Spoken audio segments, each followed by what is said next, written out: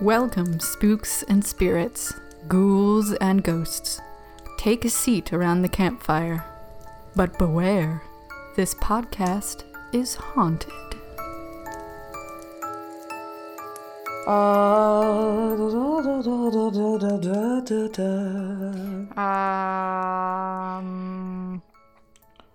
Okay. Are we starting? Are we starting? Do you want to start? This is a really good beginning. I mean, it's chaotic and it's messy, and that's actually somewhat fitting considering who we're talking about today. Kind of on brand. I mean, that's how we do, man. We just shoehorn it in there. Get this show on the road with absolutely no chit chat whatsoever. Fuck your chit chat. Get your chit chat from other people. We're listen, here to do business. You guys have waited an extra week for this episode. Yeah, because thanks. You know what? We weren't fucking feeling it last week. So we needed a spring break, my friends. It was. Yep. I'm still sick. I was even more sick last week. So we're just gonna muscle our way through tonight. But I'm excited about this content. How are you feeling about it, Jen? I am honestly exhausted. Exhausted from excitement? I have never seen such a thorough Wikipedia page in my entire goddamn life. Like, I can't tell if this guy just was like extremely busy or if the person who wrote this Wikipedia page was like, you know what? I'm going to tell you every moment of his life. Sit down at my knee, young children. Let me spin you a tale.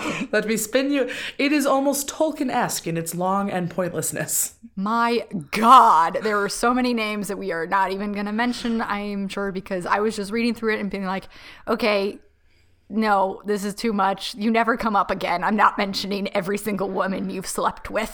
For all of his wildness, though, like and the sheer volume of information out about him, you weren't bored. Not really. There is so much to say. Ladies and gentlemen, today we are talking about Aleister Crowley. In case you just stumbled upon this podcast without looking at the title, right. Welcome. This is the subject of today's show. Aleister Crowley. Aleister Crowley, occultist, poet, mountaineer, bisexual, con man, spy, and addict. My God. So, and like, that's not even all of it. Like, I chose just a couple select juicy titles there. There is definitely more. I have to say that my only conception of him before looking at this was from Supernatural.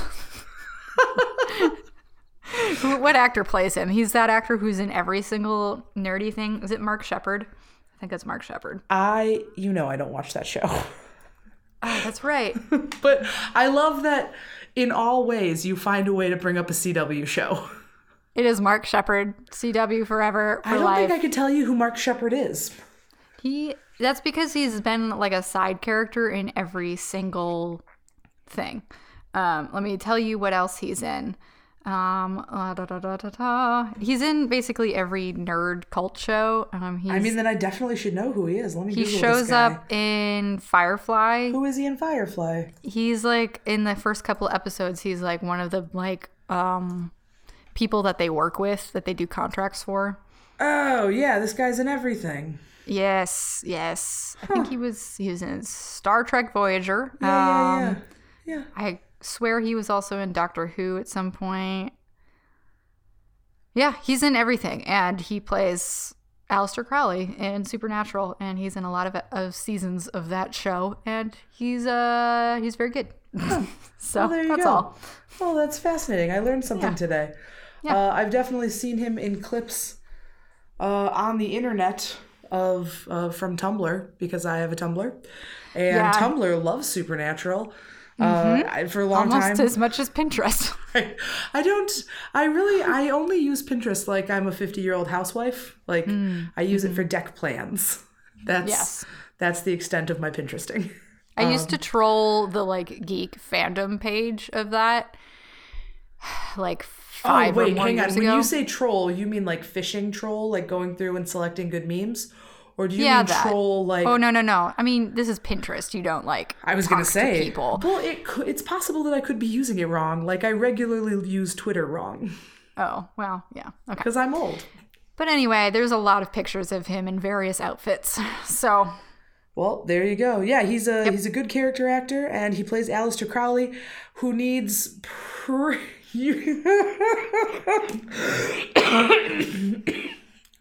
yep. Talk about a man who wears many hats. Yes. I guess I'm just gonna jump in because please do. I mean, what else can I fucking do? Like, there's so much, and it's fucking wild, guys. Mm-hmm. So he was born in 1875 to very wealthy parents. His father was a brewer who produced the then famous Crowley's Alton Ales, and his first name always helps me remember that he's a brewer's son, Aleister. Aleister. That's see, you'll never spell it wrong again. God. Yep. So Aleister Crowley. In addition to his parents being brewers, they were also Christian fundamentalists. As you do. As one does. They were members of the Plymouth Brethren, who are quite closely related to Quakers, but without the good, healthy sense of fun that Quakers have. The Plymouth It's no longer Mercury in retrograde. You can't blame that anymore. I can't. No, I just suck. That's fine. So the Plymouth Brethren believed that anyone could be a minister, that everybody had a divinity, and that they could all talk to and for God. They also did something that really struck out to me, some of the foundational roots of Aleister Crowley's belief system. I was just going to say, this kind of tracks with what I've read later on. Yes, they had to draw a circle before ceremonial prayer or worship would begin in order to protect the worshipers from outside influences, but also to concentrate their energies to make effectively a more pronounced, worshipful voice to God. Mm-hmm. Now, for all of my spooky bitches out there who also have a history with little earth-based worship, that will be familiar to you. A lot of people today are familiar with Aleister Crowley as one of the major names in alternative religion. A lot of the alternative religions, for example, Wicca. There is a relationship between Richard Gardner, who's the father of Wicca, and Aleister Crowley. And some of the ceremonies within Wicca were actually developed by Aleister Crowley. And we can see the basis of them here in his childhood worship with the Plymouth Brethren. Wow. I know. Now, I can't decide, like, were his parents disappointed in him, or, like, I feel like part of their religion would be, like, totally cool with him going off and being like, this is my truth. Well, so I don't, like, yeah, but they're still Christians. His father died before he got super far into it, and I believe I did read that his mother was horrified by his religion. That's what I would have assumed. He was also a loud and proud advocate for sex magic, and that's enough to blow anybody's bonnet back, so... Especially your mother's. Right. If you're not familiar with sex magic, briefly, I will tell you that it is using the ecstasy of orgasm to give additional oomph to your magic, which is really the same as prayer. So it's like shouting, "Oh God," while climaxing. Which plenty of people do already. But really meaning it. Yes. Like, this is for you, Jesus. Enjoy. But in this case, it wouldn't be Jesus. It would be, say, the mother or the goddess or the god or Satan. They use it for Satanism as well. I also, quick caveat, don't have a problem with Satanists. Some of the loveliest people I've ever met. There you go. And if you don't know much about Satanism, check it out. So, because he was wealthy and educated, he was put amongst the wealthy elite, and he attended schmancy prep schools, including Ebor Prep. He would later go on to be educated at Cambridge, where he he would go on to be educated at Cambridge, where he majored in mountaineering. Oh my God. Which Buster was Bluth. Apparently something you could do in the 1890s. You could just be like, I'm going to climb mountains. That's my skill. That's when there was a lot of real dumb people who were just trying to explore everywhere that hadn't been explored yet, and making a lot of really dumb decisions. So I'm actually kind of proud of them for actually attempting to learn a skill that they would need, because another podcast I listen to a lot is The Dollop, and y'all should listen to it. It's fantastic. But a good like half of their episodes are about really dumb 19th century men trying to explore things and like dying. So good for earnestly. Him for trying to learn. Well, a lot of the exploring that he also did was sexually. In addition to exploring mountains, he explored poetry. He was actually quite a good poet, but his poetry ran to the erotic and to the blatantly homosexual. So he's writing these openly homosexual poems. People are incensed about how gross they are. I will say I read one and like it was basically about cum stains, and I was like, oh, okay. But at the same time, I think he was not given the same gravitas as Oscar Wilde, because Oscar Wilde was a figure of the elite. He had maybe more power over people with his plays and poems and books and magazines, whereas Aleister Crowley was a little more eccentric, had less power, but he was still writing openly homosexual and homoerotic works just 2 or 3 years after the death of Oscar Wilde. After the death, just around the time he was sentenced. Forgive me. Gotcha. He got involved with mountaineering and poetry and prostitutes and syphilis while he was at Cambridge. Got involved with syphilis? Well, in that he contracted syphilis and he had syphilis for the rest of his life. And at this point in time, the cure for syphilis was to give yourself mercury poisoning. Oh, yeah. And that's not great either. So I sometimes think that maybe he was influenced. His wild escapades may have been birthed from the mercury poisoning? I'm not saying he had mercury poisoning. I don't have that insight. I mean, I'm sure he had some light mercury poisoning. Right. He would have had to be treating his syphilis, because syphilis gets real ugly real quick. It has. I was also just fucking amazed at how long he lived now. Yes. So he was able to slow it down, I assume, through mercury work. Yeah. Which will effectively make you go insane. The Mad Hatter. Are you familiar with the Mad Hatter? Oh, yeah. And you know that the Mad Hatter, in the late Victorian era, when C.S. Lewis wrote Alice in Wonderland, he wrote the character of the Mad Hatter because at that point in time, people were making top hats out of beaver fur. And they had to make it shiny. Well, beaver's already pretty shiny. They had to make it stick together. Right. Gotcha. And they used mercury to do that. Yes. Breathing in mercury fumes all day basically turns your brain into Swiss cheese.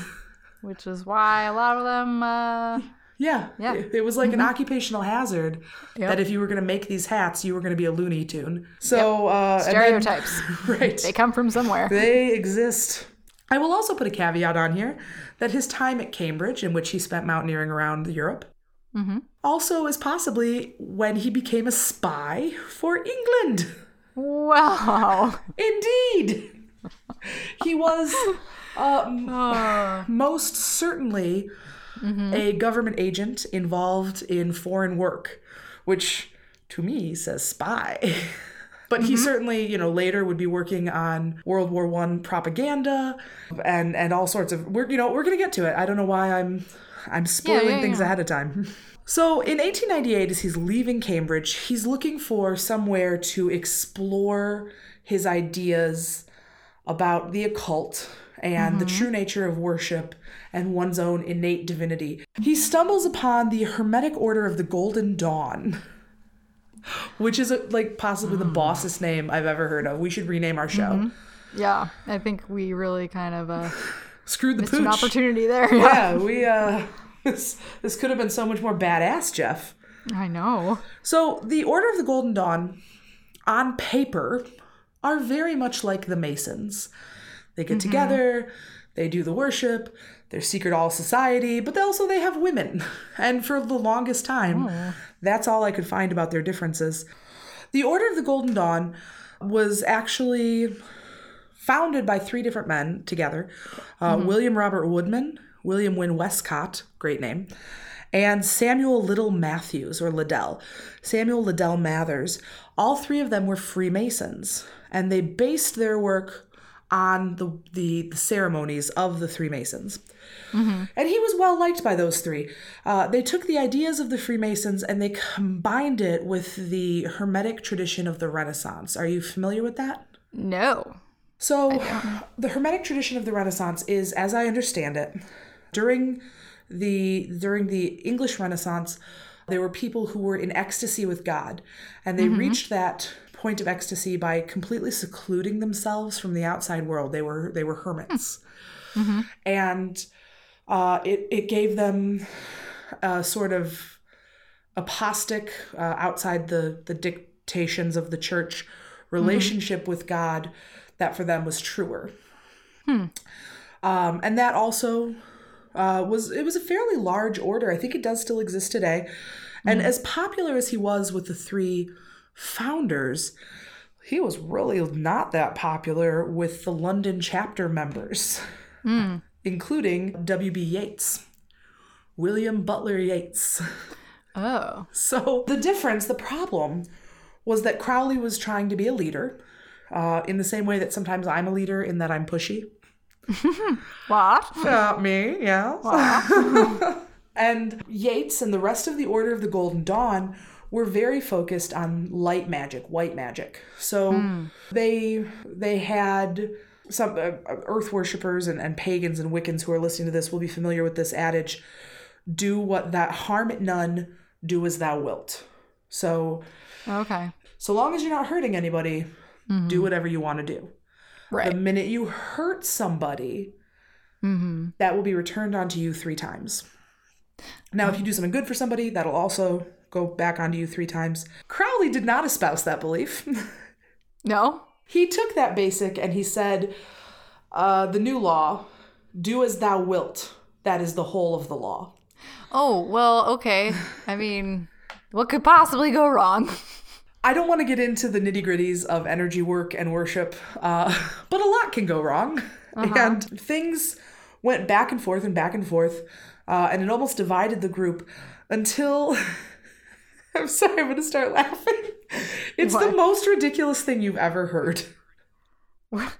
In the year 1900, 2 years after he joined the Golden Dawn, Aleister Crowley got in an astral slap fest with the fuck? Poet laureate W.B. Yeats. No, what? Yes. How? Huh? Yes. So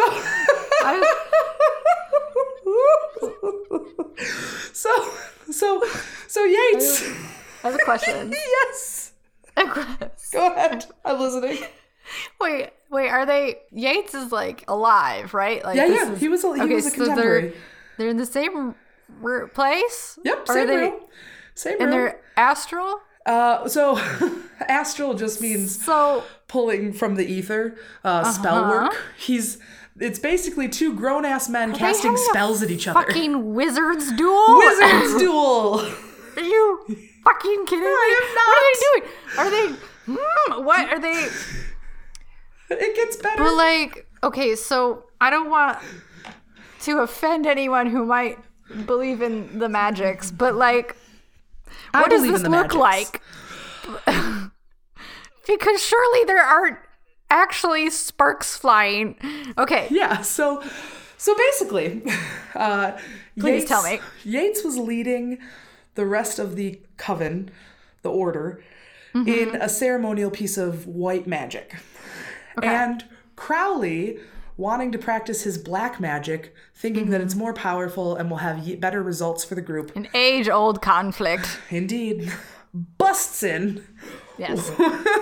He's wearing all black, including kilts. He's wearing black kilts. He has a great big upside-down cross on his chest. He has his Magneto helmet on. Right. And he is... casting pentagrams, upside-down pentagrams in the air, and casting spells at W.B. Yeats. Now, okay. I practiced. I'm really not. I'm an atheo-pagan. So my atheist side is just chuckling up a storm. My pagan side is like, hey. But yeah, so Yates starts trying to combat, along with a couple of the other worshippers, combat and bind the evil that Crowley is doing. They try to halt his advancement and remove him in his black kilt and Crusader's cross. And his inverted pentacles. Yates, the white practitioner, is countering spells, but he also, when the spells weren't quite working the way he wanted, kicked Crowley down the stairs and called the police. Yep, there we go. Okay. That was because I'm just imagining like a bunch of grown-ass men standing around in a room, yelling at each other and waving their arms. I cast magic missile. Nothing else but magic missile. Yes. That's basically what it looked like. It actually did result in a court case. This went to court. This went to public court. God. And eventually the court decided on the side of good magic.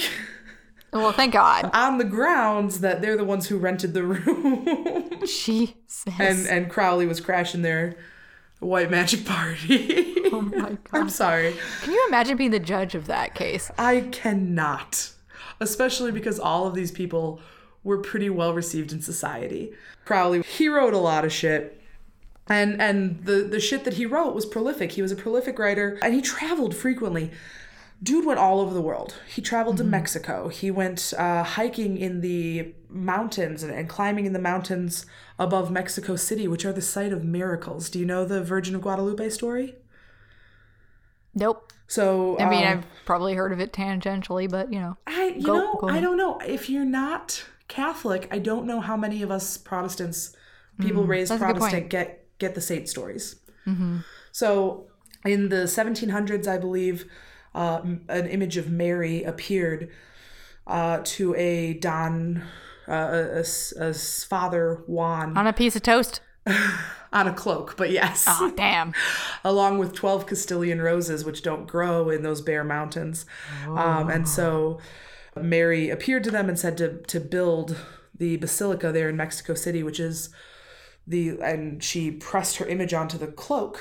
They've tested it. They can't tell what kind of dyes it is. It's never flaked away. It's still there. Okay. Kind of cool. Yeah. So anyway, he traveled frequently. He went to Mexico. He went to Japan. He went to Hong Kong. He went to Algeria, India. He climbed K2. Oh, well, he failed at climbing K2, but he did try. But did he die? No. But did he die? No, he did not. And while he was on K2, he discovered opium, which would eventually lead to Who's among us? right. I mean, when in Rome. Yeah. So that led to his eventual heroin addiction. He married a woman named Rose Edith Kelly, and they honeymooned in Cairo. And Rose is almost a footnote to this story. They married her. She was there. They were practicing sex magic, and he had a spiritual vision. They rolled into town claiming to be a prince and princess. During the spiritual vision, it turns out they really were ancient Egyptian gods and goddesses, and it gave him the vision of Thelema. Thelema was a combination of a couple different religious practices into something that you might see the roots of, again, modern neo-paganism. So he took this Thelema and he takes it around the world. The word Thelema is the Greek word for will, as in like my will be done. Yeah. And so again, it goes back to that do as thou wilt. That is the whole of the law. Yeah, that tracks. As he's traveling around the world, he buys a house in Scotland that kind of acts as home base. And this house in Scotland is pretty fascinating. It's called the Boleskine House. Have you heard of it? I have, because I have a couple of notes on it, but Hey-o. I don't know the whole story, so tell me. Well- and then I'll jump in. I will just rudely butt in with all of my information that Perfect. I'm just like, let me tell you. I will tell to you a thing. So this Boleskine house is actually on the site of a church. We're 21 miles south of Inverness, so we're in the Scottish Highlands, on the shores of Loch Ness. Yes, that Loch Ness. Yes. The church had a graveyard, and in the early 1600s, they had a pesky little necromancer who kept bringing up the bodies and bringing them back to life. That's okay. We don't need that. Thanks, bud, but why don't you go brew some beer or something useful? Near Loch Ness. Why are you fucking with these dead jerks? Like, what? I don't know, man. I don't know. Wait, is Nessie immortal? Because that's a great question. It just occurred to me, like, how old is Nessie? Well, she shows up in Outlander. I just remembered that as you were saying that. I didn't want to say it out loud, but I was like, oh yeah, we're coming up to that part, huh? I mean, if we're going for it, let's go for it. Yeah. I have no idea. I don't study that particular cryptid. I know. Yeah, me neither. But yeah, does Nessie have parents? Because okay, get at us, I guess. Yeah, guys, if you know anything about Loch Ness, hit us up. Is she immortal? I think she is. So, this necromancer was bringing people up. The father of the local church was laying the souls back to rest. The next father who came in may have been cursed, and during a church service, when the church was full of practitioners, sorry, that's not the word, parishioners. Well, the church burned, and everybody within died. Oh shit! Quite the curse.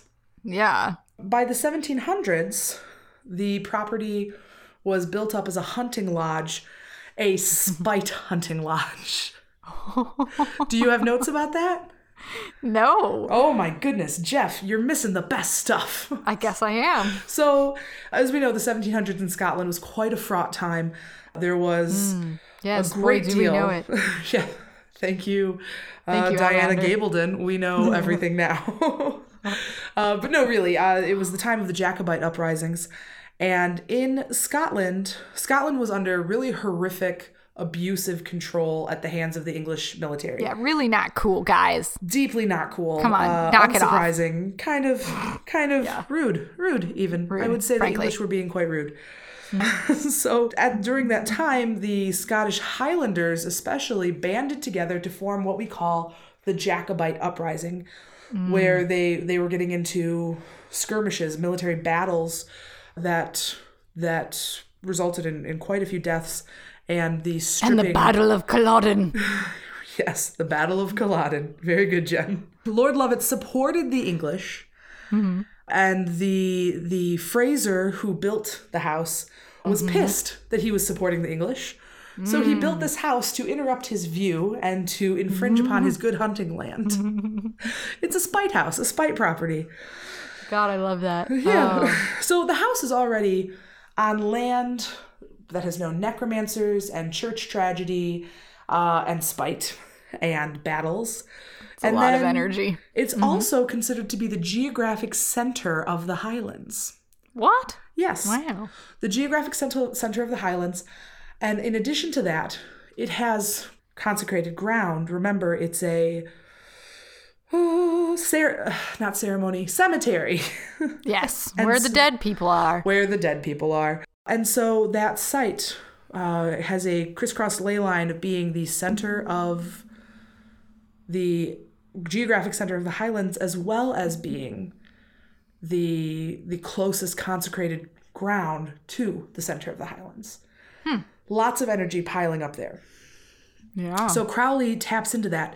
He is performing a 6-month piece of magic called the Magic of Abramel the Mage. I know. This magic is designed to call your guardian angel to you. But first you have to call 12 kings and dukes of hell.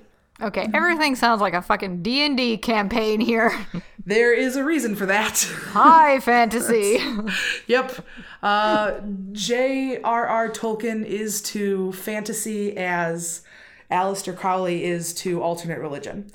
Pretty much we are all playing in the sandbox that Crowley built.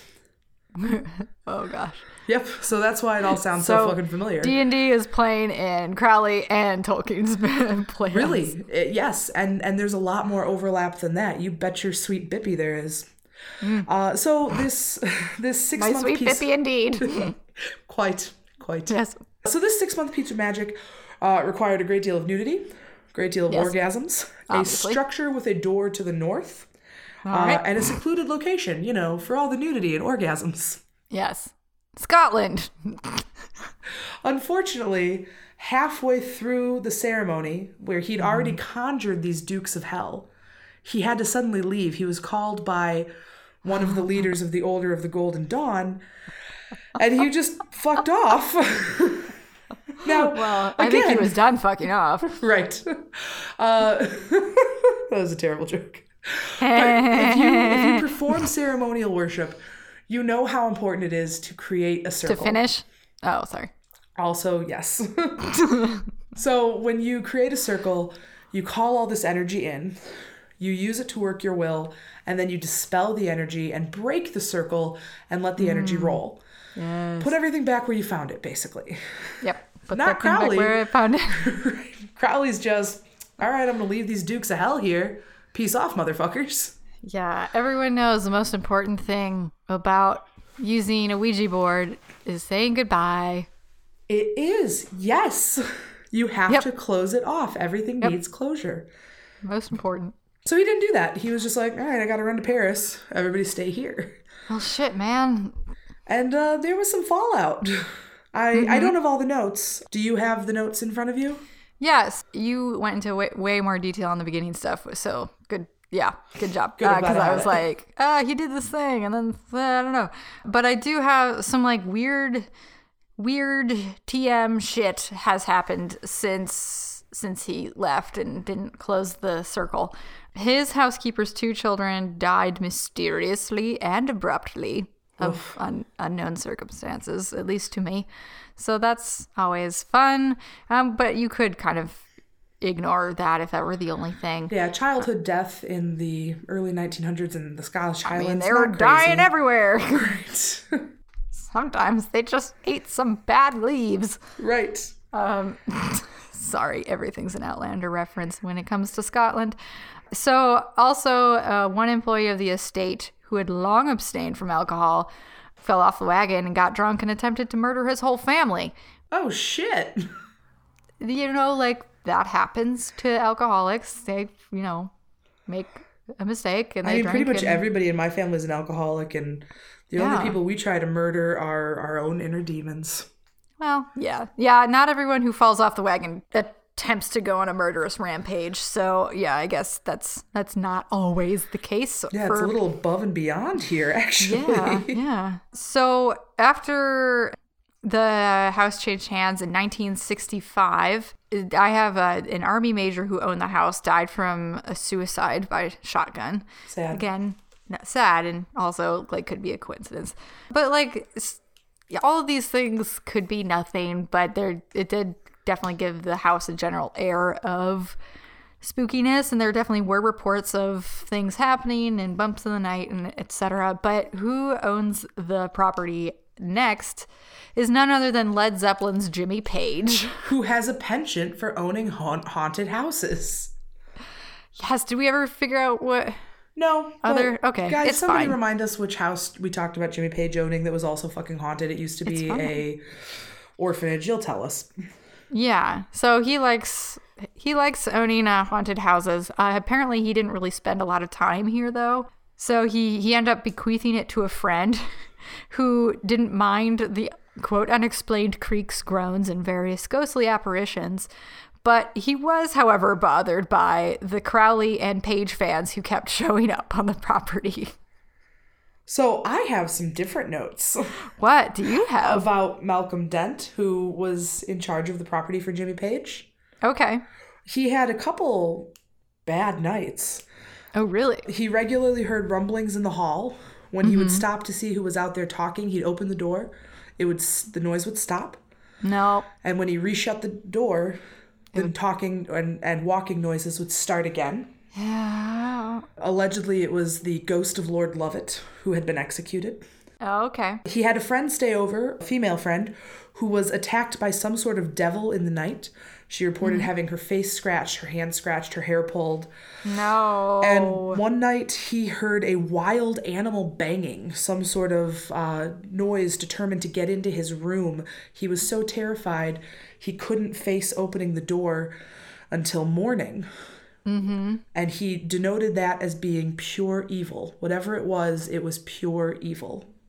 But yes, he was also sick of dealing with all the Jimmy Page and Aleister Crowley fans. Well, you know. As one would be. So I also have that later owners kind of just like tried to put that all aside. Maybe they just didn't report what they experienced, or maybe it did really go quiet. But in 2015, the owners returned home from a shopping trip to find the house completely in flames. But nobody was there, right? Or did somebody get hurt? It doesn't sound like it. It sounded like more of a whimsical fun fact than like everybody's dead. Right. So I did read that it will likely never be, it's in such a terrible state that it will likely never be a whole house again, unless an occultist with some money behind them decides that it's something that they're interested in. Yeah, it's probably for the best that it stays how it is. Yeah. I think, I don't know. Absolutely. So this Boleskine house was the home base for Crowley, and he and his wife, again, they're in Egypt, and they get this vision, Thelema. That Thelema created eventually what is called the Book of Law, that Gardner will bring and will be some of the basis for Wicca. Crowley had set up a temple room in Cairo and began invoking Egyptian gods, while he was also studying Islam and mysticism and Arabic. Rose had become delirious, and 3 days later, she switched. She was looking over and said that she had this vision, and she was speaking in other languages, and that's what brought them to the Book of Law. They started taking Thelema all over the world, especially into the United States. During his time in the United States, that's where he spent World War I. And during that time, he was creating propaganda for Germany against the British war effort. Okay. But why was he doing that?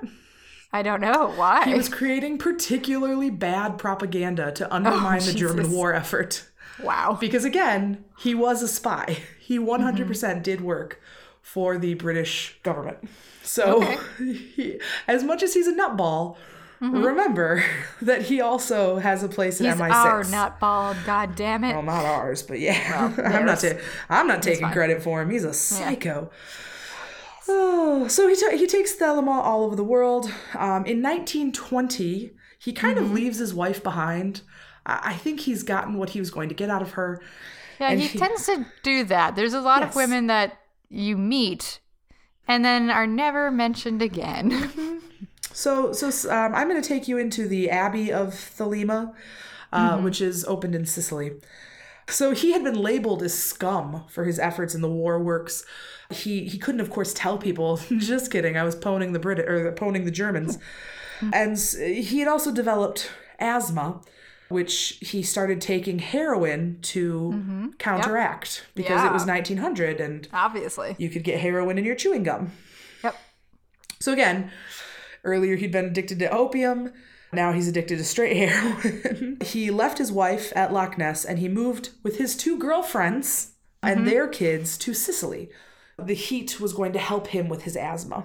There, they worshipped and relaxed. Everything was kind of like drugs, sex, magic, and sex magic. And pretty soon, cool. This villa in Sicily was like a fucking hoarder house. Everything was unsanitary and disgusting. There were wild animals running in and out of the property. They were finding all sorts of like animal mess and human mess combined. And into this site comes Raoul Loveday and his wife Betty May. Isn't that a great name? And Betty May, she's Betty well May named. Has no business in this. I'm just saying, with a name like that, you do not belong in this story. Listen to her name was Betty May, and she followed Raoul into this sex cult. Betty May had no business being here. No. Go back to Indiana, girl. I don't know. I have no idea if she's from Indiana, but Betty May sounds like she's from Indiana. Yeah. And honestly, Indiana sounds great compared to this shit. Yeah, I'd be into that. Mm-hmm. Yeah. So, Loveday, he's worshiping. He's having sex with all these different women. He's also complaining because he's forced to have homosexual sex, which he wasn't as into. So during their time, they're out, they're walking, they're screwing in nature, and Loveday drinks some polluted water from a local stream, and he dies. Betty May leaves, and she just never signed the non-disclosure. And so she puts the whole fucking thing on blast. Tells the whole 9 yards. She says that they had to cut themselves anytime they said I or me or my. Okay. They had to drink the blood of sacrificed cats.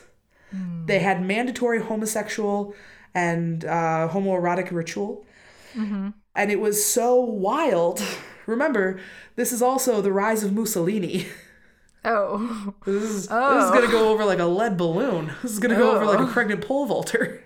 Mm-hmm. And so both the British government and the Italian government are like, what the fuck? They're both appalled. Crowley is expelled from Italy. Yeah. And that is just his younger days. Yep. So, Jen, I'm going to pass on the baton to you. Yeah. And you're going to carry on with this motherfucker. There's so much. You know what? I do want to say, in relation to, I just want to give a quote. He did have he was funny. I think he was also quite mean. I feel like I wouldn't have liked him if I knew him. Oh, yeah. I think he probably gets meaner in his later years or something. I don't know. I ended my notes being like, wow, this guy sucks. So syphilis and mercury poisoning will do that to you, as well as being a crusty old addict. Yeah. But I do like this quote. May the new year bring you the courage to break your resolutions early. My own plan is to swear off any sort of virtue so that I may triumph as I fall. I know, I might use that as next year's quote. Yeah, I think you should just put that every year. Yeah. On January 1st when everyone's like, I'm going to give up sugar. I'm going to go to the gym every week. I'm going to be like, fuck you people, I'm going to get worse. Ha ha ha. And then just like, so, okay, there's a lot of threads in this tapestry, human. Yes. So I hope that I can connect them, but I think there's going to be a couple that I'm just really not entirely sure, but we'll try to figure it out together. Anyway, so he gets kicked out by Mussolini in 1923. From there, he goes to Tunisia.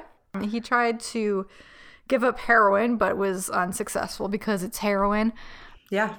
Surprisingly difficult to give up. Weird. He started writing his autohagiography, The Confessions of Aleister Crowley. I'd read it. Yeah. I'm sure that sounds... It sounds like a probably fucking page insane. turner. Yeah, I don't I want to know what he has to say about his own life, really. Right? Yeah. Account for yourself, sir.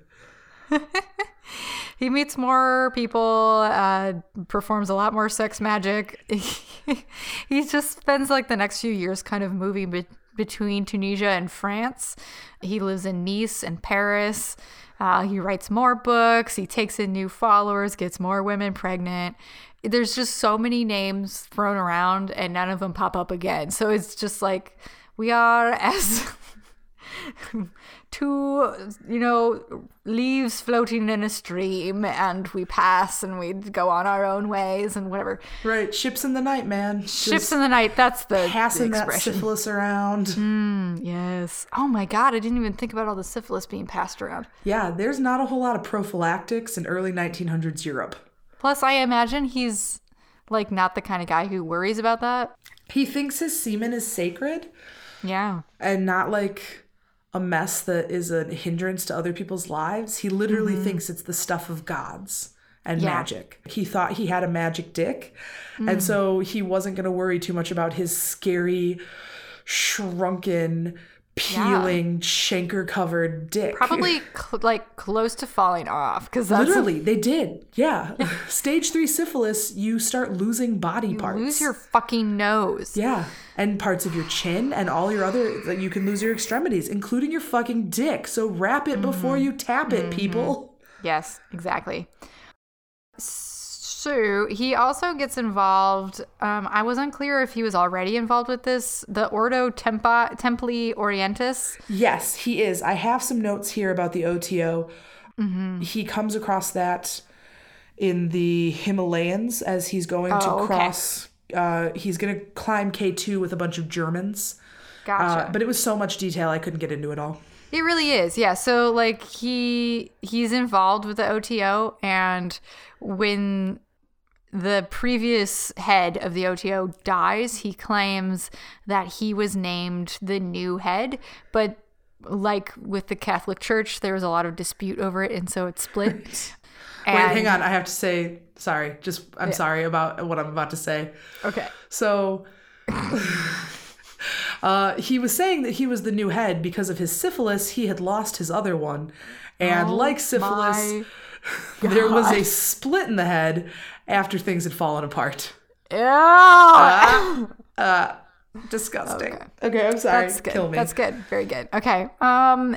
So yeah, he goes back to Paris, where he continues to take a number of lovers and continues with the sex magics.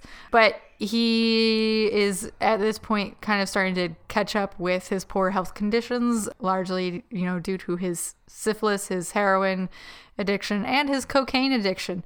Yeah. He also, in 1928, he publishes one of his most significant works, Magic in Theory and Practice, which you can still buy copies of today in most places. Yeah.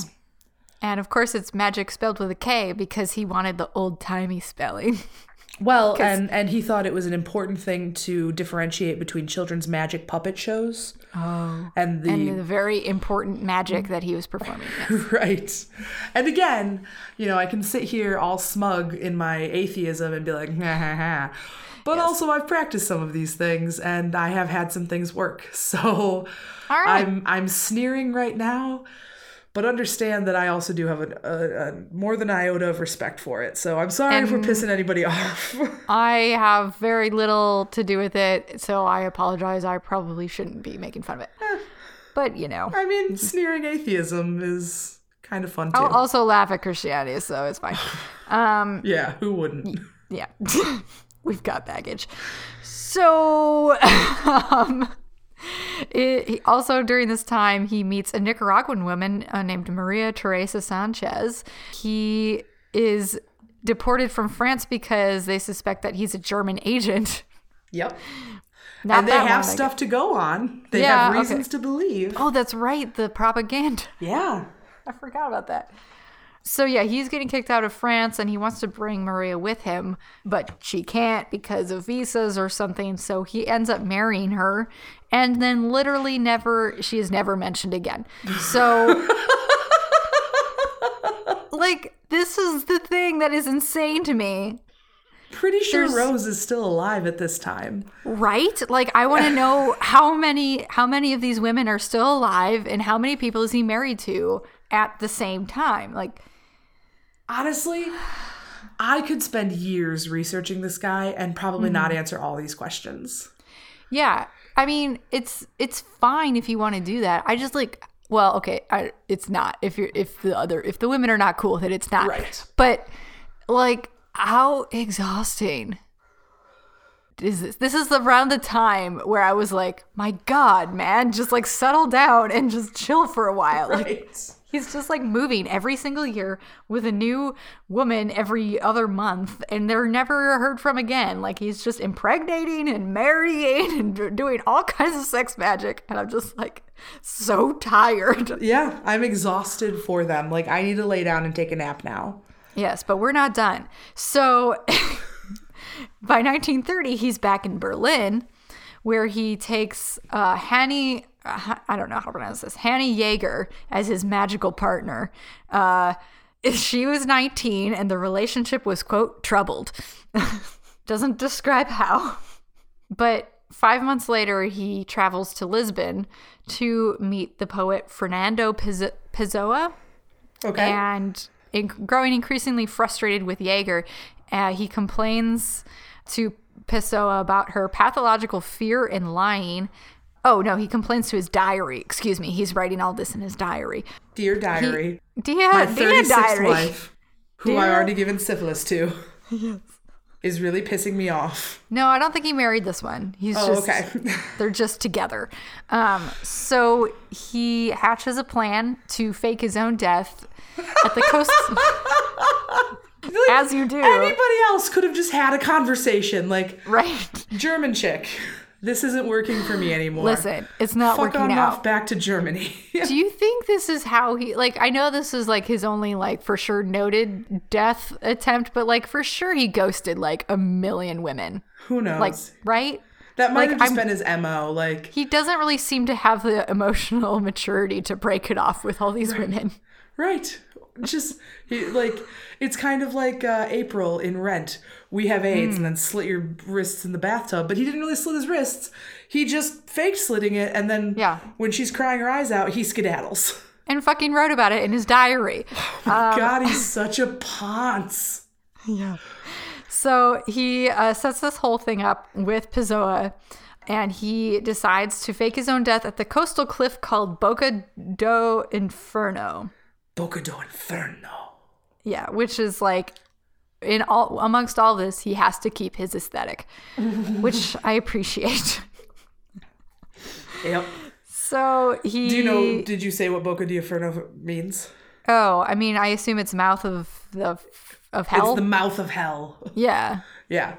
Sorry, I was just assuming everyone has a rudimentary understanding of Portuguese.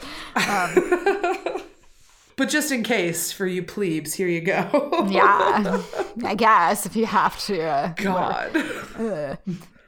So basically, he just, I think, wants it to look like he fell off the cliff and died, or jumped off the cliff to his death. Oh, yeah, no, he fakes it. He's faking a suicide because he does write a note. So he does this on September 21st, 1930, or at least that's when he's writing about it. He wrote a letter to Jaeger, apparently that uses the phrase, "I cannot live without you.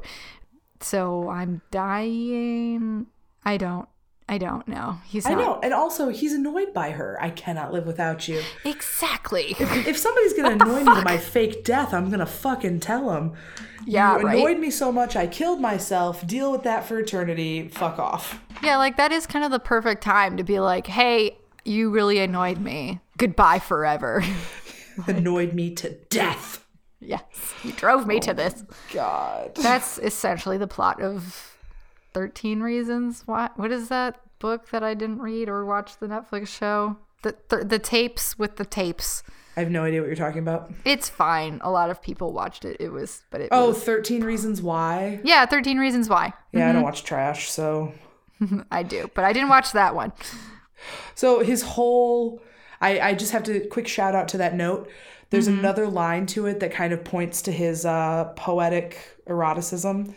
"The other mouth of hell that will catch me will never be as hot as yours." Oh, that's right. Yes. Hot dog. All right. That's a pretty good line. That was good. I get it. Cool. Yeah. You syphilitic bad boy. My God. Oh, that's where he loses me. I know. It's like you want it. You're like, no, you're actually kind of shitty. Yeah. Anyway. So Pessoa in all this seems to just have been the hype man for this whole plan. He basically was just like, "Oh no, he's dead." And the next day he claimed to have seen his ghost and all that. But it didn't really, I don't know, like, I'm really wondering how much thought Crowley or just like how much he cared about this whole plan, because 3 weeks later he's seen at a gallery opening of his own artwork in Berlin. So he's just like, sup people, I'm here. Yeah. Here I am. You thought I was dead. Yeah. He's just like, "Oh, nope, I'm here now." And just like doesn't mention it. And it's fine. It's fine. That was actually really stupid of him. He should have waited until the art sold. Because a dead artist's art is worth double to triple what an artist was worth alive. You're right. He just so if he'd help faked himself. his death and just like waited 20 minutes, he could have made a bundle too. But he had to have the attention. So he ends up back in London, where he has a lot of like speaking engagements, and he is just kind of like hanging out. He sues a bunch of people for libel, and wins some of the cases, but he still ends up declaring bankruptcy because apparently he's been spending 3 times his income for several years. Probably. And also heroin will make you do wild shit. Yeah. This is also about the time where Nazism is starting to become a thing in Germany. Ugh. Yep. And Tell me he does not become a Nazi. He's kind of considering it. He is influenced by a friend, Martha Kunzel, who believed that Hitler might be converted to Thelema. As we know, there is some basis in that. Yeah. Hitler was an occultist. He was an occultist, and so I think especially with the whole, like, I'm just going to do whatever the fuck I want kind of attitude that Hitler seems to exude, I think there was definitely some grounds for that idea. This is fascinating. And also, the Nazis abolished the German OTO and imprisoned, or at least tried to imprison for at least a while, Germer, who is the leader of the OTO in Germany. From the other side of the split head? Yes, I guess so. But him and Crowley seem to be on okay terms. So Germer flees to the U.S. and Crowley lambasts Hitler as a black magician. This is the best. Which is ironic also, because that's like what he is. So I don't know. Yeah, he and Hitler are not happening now. You know, honestly, there's so many inconsistencies. I almost wonder if everything was for the order of the British, Secret Service. And all of it is about getting into high places with the Nazis and traveling the world, seeing and selling information. I almost wonder if the whole thing is just a big spy cover-up. Yeah. That's a really long con. Well, and okay, he also picks up syphilis and a heroin addiction on the way. Albus Dumbledore had problems too. Nobody's golden. Right. I don't know. It's so wild. It's all believable to me. Like, this guy did not do anything by half. Yeah, no, he really went full in on everything. So what I have next is kind of like, I'm not really sure how that tracks with what you said, because I have, when World War II broke out, he offered his services to the Naval Intelligence Division, but they declined. Right. But I don't, okay. So he was already working for someone else, or what was... He just, first off, can we really trust that they declined? The only stuff I have about World War II is that he was getting towards the end of his life during World War II. Yeah. And he gave the idea of a symbol to cut through the negative, like, evil eye of the Nazis. And that symbol was the V for victory. And it might actually be based on the idea that scissors cut paper. Are you kidding me? Think of the Nazi salute. Are you kidding me? I've seen that meme so many times. Exactly. It's it's sort of like symbolic magic that we can, this V means victory, but also it's cutting the big symbol of the Nazis. And so sometimes that's enough to have that sort of intent. And also it's just a cool motion. It's easy to do. I don't know. You can't be sure. You can't. If I had a time machine, I might go follow this guy around. I just want to fucking know. You'd be so tired. You'd be so tired. I mean, like, yeah, I'm tired now. On the other hand, I've always kind of gotten a charge out of a good ceremonial magic session. So yeah, there you go. On the other hand, do I want syphilis? I don't know. These are the questions. There are so many. There are so many. But yeah, possibly it's that scissors cut paper. That's fucking insane. Yeah. I mean, wow. Yeah. Yeah. I can't tell if I want that to be true or if I don't. I don't. It's so stupid. So dumb. It's almost too dumb to even exist. But it was a theory put forward on I went to like 19 sites. And it wasn't a joke site. I like double checked. They meant it. All right. Well, we'll go with that. Right.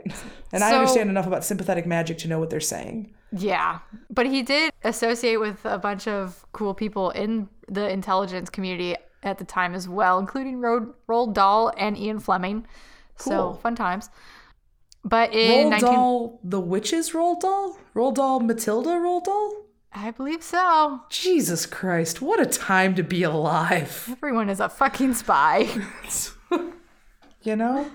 And wow. And who else? Oh, no. What's that actor's name? Christopher Lee. He was also a spy, wasn't he? I have no idea. Oh, that's right. You didn't watch Lord of the Rings. I did not.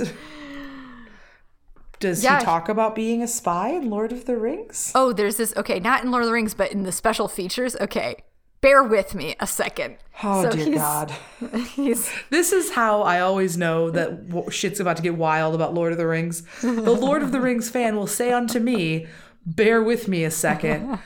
Buckle in, folks. It's going to be a long one. All right, Jeff, you've got the con. What do you got for us? Okay, so it's not that long. But this is in like the special features. So this is a deep dive because obviously it's not part of the actual plot of Lord of the Rings. But so he's talking about how, the process of filming it. And Peter Jackson at some point, his Christopher Lee's character gets stabbed in the back, and that's kind of how he dies. Spoiler alert. And so Peter Jackson, the director, is telling him like how to act when he gets stabbed in the back. And he's like, no. I know what it sounds like when someone gets stabbed in the back. And it's like, what? What a thing to fucking say. Christopher Lee stabbed somebody? I don't know. He at least knows what it's like. What the fuck? I have so many questions. I have so many questions. Okay, well, good. I'm glad that's information we have now. And I'm proud of you for keeping that concise. Thank you for not going all the way back to the Silmarillion. Oh my God, you fucking nerds. So, in 1940, his asthma is worsening, and with the German-produced medication unavailable, he returns to using heroin, once again becoming addicted. Just lifelong addiction to heroin. That's really sad, actually. Yeah, I wish we had better medicine for people, even today. Mm-hmm. Yeah, because, the opioid crisis is essentially... Right.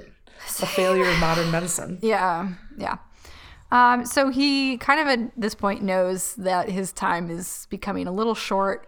He is still in contact with Germer who is in the U.S., and so he names him as his successor. And he continues writing some more books and poetry, and he develops plans to produce a tarot card set, which he designed, and another OTO initiate, Lady Frida Harris, would illustrate. I don't know if did that actually get made? Do you know? It actually was made posthumously. I've used it once. Good. It didn't connect well with me. Okay. It does have some big changes between the Rider-Waite deck, like... let's see, the card for fortune, fortune's wheel, you don't know what's going to come, becomes the card for will, make it happen. And like, oh, okay. That just doesn't appeal to my brand of paganism. So it wasn't a deck that connected with me, but otherwise it's a pretty well-respected deck. Okay. Yeah. Oh, in 1940, this is about where I started not liking him. In 1944, I didn't like him with all the other ladies that he's leaving he really behind lost me drinking the dead cat blood. Oh, God. Yeah, Sicily. That was too much for me. Picture it. Sicily, 1927. The year 1927. Exactly. Anyway, so thank you for being a friend. Of course. Anyway, in 1944, he hires a young man named Kenneth Grant as his secretary, paying him in magic lessons, not actual money. An internship. An internship. What an asshole. And then finally, on December 1st, 1947, he dies of chronic bronchitis aggravated by pleurisy and myocardial degeneration. He was 72 years old. I'm amazed he made it that far. Me too. Not a whole lot of 72-year-old heroin addicts rolling around out there. Not a whole lot of 72-year-old syphilitic heroin addicts with asthma. And again, I'm not making fun of heroin addiction. My very best friend died of a heroin addiction. Mm-hmm. So I understand how serious it is. I laugh. But that's why I joke it's to cope. so That's why it's so incredible that he did make it that long. Yeah. Yeah. Most of the heroin addicts I know don't see their upper 30s. So, yeah, 72. Well, that really speaks to how powerful sex magic can be, guys. Yeah, I guess so. Point your orgasm towards the sky. There we go. So he was cremated in a ceremony that was attended by several of his occultist friends, and it was later called a black mass by the tabloids. And naturally. His ashes were sent to Germer in the U.S., who buried them in his garden in Hampton, New Jersey. Road trip? Anyone? Right. I wonder if you can go visit that. That would be kind of interesting. Mm-hmm. Whip out a Ouija board, because I have a series of questions. I have so many unanswered questions. So, yeah, guys, that's Aleister Crowley. What a fucking wild ride. Indeed. Holy shit. So this email is called Haunted by Association, so color me intrigued. I love it. It comes to us from our friend Jen W. Hello, Facebook friends. Hi. We're friends. Hi. And she says, hello, Spookables. Love that. Yeah, I'm very into this. It's like a spooky Lunchable, two things that appeal to me. My God, I came so close to buying a Lunchable last week. Do it. What flavor were you going to get? If you don't say pizza, obviously. Thank you. That's the only one. Only one. I can cut my own crackers and cheese. Thanks, Lunchable. Listen, I don't need your half-ass charcuterie board. If there's one thing we can do, it's put together a nice charcuterie board. But there's something about that weird cardboard pizza with the fake-ass cheese and the zesty sauce. It tastes so good. I don't understand. Follow-up question. Do you microwave yours? No. Neither do I. But I know people who do, and I think it's treason. It is, because the whole point is that it's what you brought to school for lunch. And so that's the only context in which I've eaten it. See, in my school, which only had 62 kids. You had a microwave? No, the teachers would come around and see if anybody had anything to microwave, and they would go microwave it for us. What the fuck? Well, if there's only 62 kids, yeah, I guess, and you're microwaving like 20 things. Yeah. All right, we got to keep going because this is long. Yes. Buckle up. Okay. So this has been a year and a half of nerve work up so I could... Oh, okay. A year and a half of nerve workup so that I could tell you my haunted tale. Oh, man, you don't have to work that hard. We want to hear it. But be aware that some background has to go into it for the situation to be completely understood. So please bear with me. Absolutely. I promise to at least make the novella length enjoyable. All right. So to start, I'm not exactly what someone might call gifted in the paranormal sense. And there's a reason for that, I think. I remember having a few experiences when I was a kid. A bedroom door slamming in the middle of the night, someone whispering my name, being visited by my great-grandmother. Okay. Yep. I just got goosebumps. Yeah. Like, oh, nothing big. Literally, she says, nothing huge, nothing really memorable, but would have been standout moments for me. Right. So everything's relative, I guess. But when I was young, very young, we moved into a place that could only be described as hell on earth, capitalized. Oh, Jesus. Okay. Picture your very 70s sort of sitcom set, complete with brown carpet, marigold yellow appliances, tacky gold and wood chandelier, in quotes, and even the master bathroom's most god-awful, hideously fake, blood-red on cream damask wood paneling that was supposed to look like expensive wallpaper. Who knows? Wow, that's horrifying. Yeah. Who knows? Maybe back in the 70s it did. Whatever the decor, my mother was in love with the place right down to the Victorian insult that decorated her bathroom. So we moved in. Wow. It looked like that, and she was like, yes, please. Apparently. Some people only have taste in their mouth. I'll take it. Oh, God. That's a good one. Okay. And from there, for the next several years, I had horrific nightmares every night. Oh, no. Oh, no. Nope. I already don't like this. Yeah. I still remember quite a few of them vividly, and talking about this sometimes brings them back, so I won't dwell too much on the details if you don't mind. Not at all. Yeah, no, do what you gotta do. Well, and that stuff jumps too. Like, if you're sympathetic enough, you can hear other people's bad dreams and then get them yourself. Oh, okay. Yeah, enjoy. Those are facts. Oh, okay.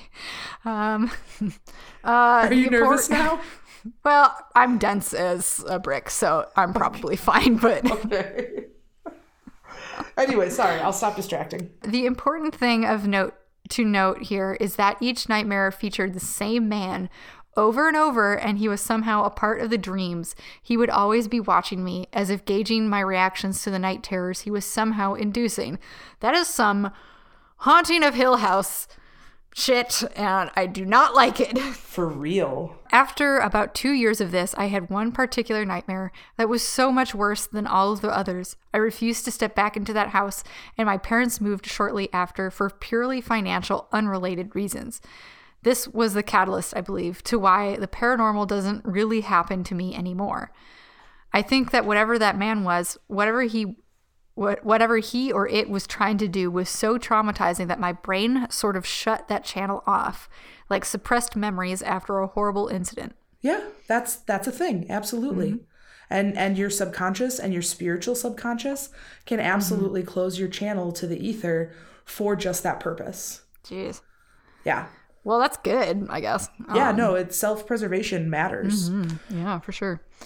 What's left is somewhat of a sense of place. I can get a feel, usually if a place is, quote, wonky, as I put it, where it doesn't feel quite right. But it never goes much further than that.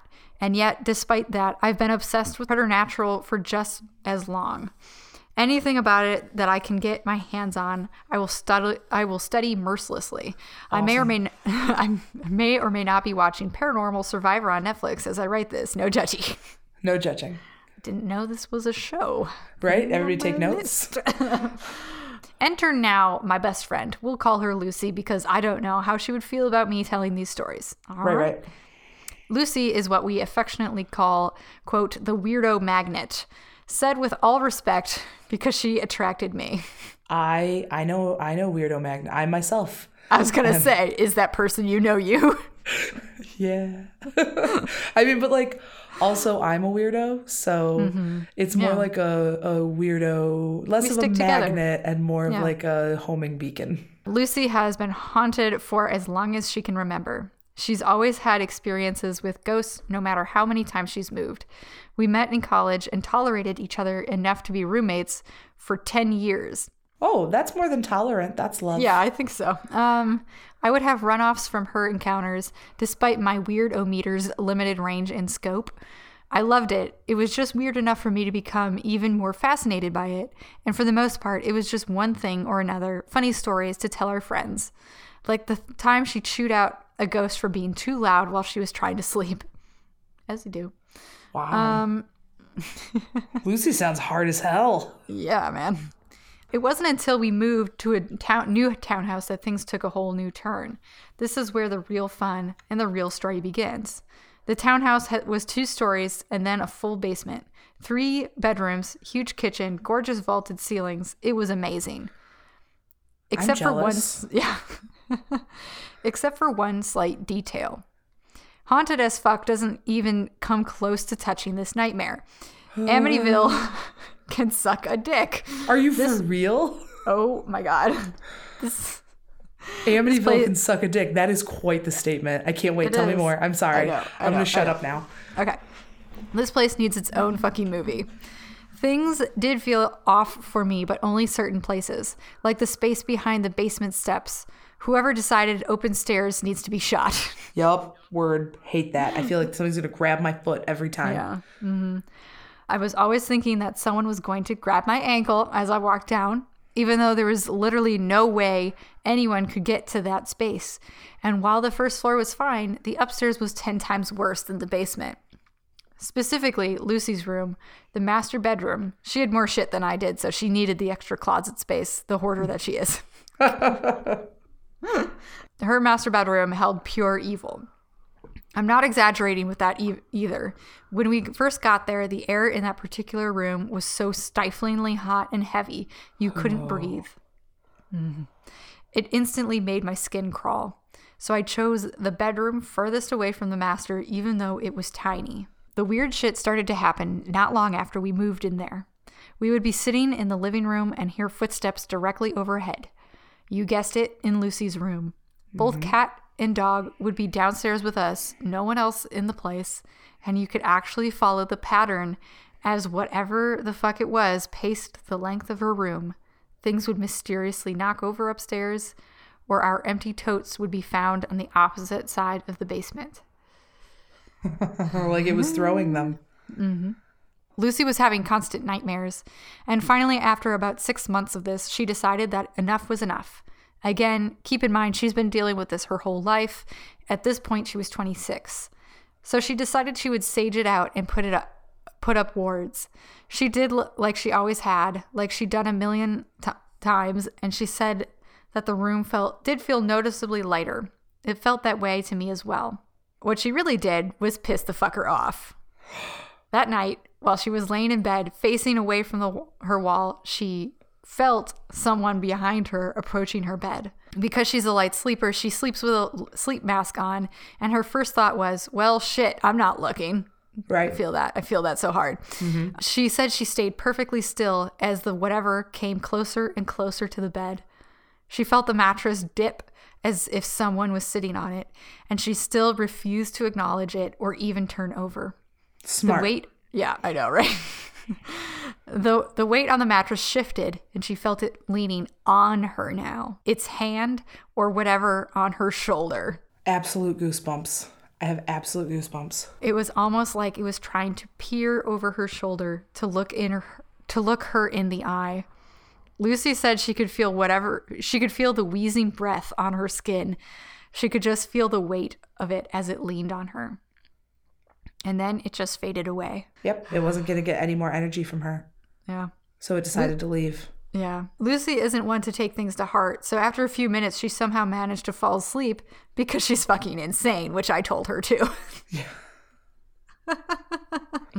The worst thing she can do is pay attention to it. That's just going to give it power. Okay. That's good to know. This was far from the last incident. That smudging she'd done stirred shit up to the max. We had doors slam. We had an infestation of silverfish, but only in her room, surprisingly. Her room would never get cool, even in the winter. And she even talked about some tiny creature sitting at the edge of her bed by her feet, growling at her. Might be the same creature, just Maybe. with less energy, less able to manifest. At night, when I would go to bed, I would have to pass her room in order to get to mine, and I would practically sprint. Whatever creepy feelings I had doubled. I felt like I had permanent ants crawling all over my skin from that damn room. Ugh. But it was almost contained to her room. Even with the bedroom door open, things in my room were fine for the most part. That is, until she went to visit her mother for a weekend. Things were fine until the second night. I heard walking, no stomping in her room as I sat in the living room. A few of the games we had on the entertainment shelf randomly toppled over from where they were popped up. I had sworn I had heard someone in the basement, but the worst came when I went to sleep. In the middle of the night, I was awoken by a sudden scream right in my ear. Fuck that. I would have thought maybe sleep paralysis or a waking dream or something like that, except the dog was sleeping in her bed next to mine. As soon as I heard the scream, she was on all four paws from a dead sleep, snarling and barking, all hackles raised. Yep. Okay, I just got chills. Yeah. Please keep in mind that Penny is the sweetest doggy in the world. She has never snarled at anyone, but whatever it was, whatever I heard, she heard it too. And she wanted nothing to do with it. The minute a dog or a cat gets involved, it's so much more amplified. And involved like that, not just looking, but just like right, immediately like a response out. To a threat. Yes, for sure. That was a threat. It wasn't long after that Lucy took a job in the hospital in the town where my mother lived, and moved up there. I, meanwhile, got the fuck out of Dodge and got my own apartment as far away from that townhouse as I could. And so far, so good. I have a lot more stories to tell about my supernatural adventures with Lucy, but I've droned on long enough for one email. Love you both, and thank you so much for what you do, Jen. I love you too. Oh, my God. Send us more. Holy shit. My God. Yeah. Wow. No, guys, I know I've said it before. I'll say it again. Sometimes the worst thing you can do is acknowledge it. So Jen, if you're falling asleep. Yes. And. Which I won't anymore after this. Right. I'm sorry. Say I want your attention. And I want to bother you. Yep. I'm going to fuck with you, Jen. Yep.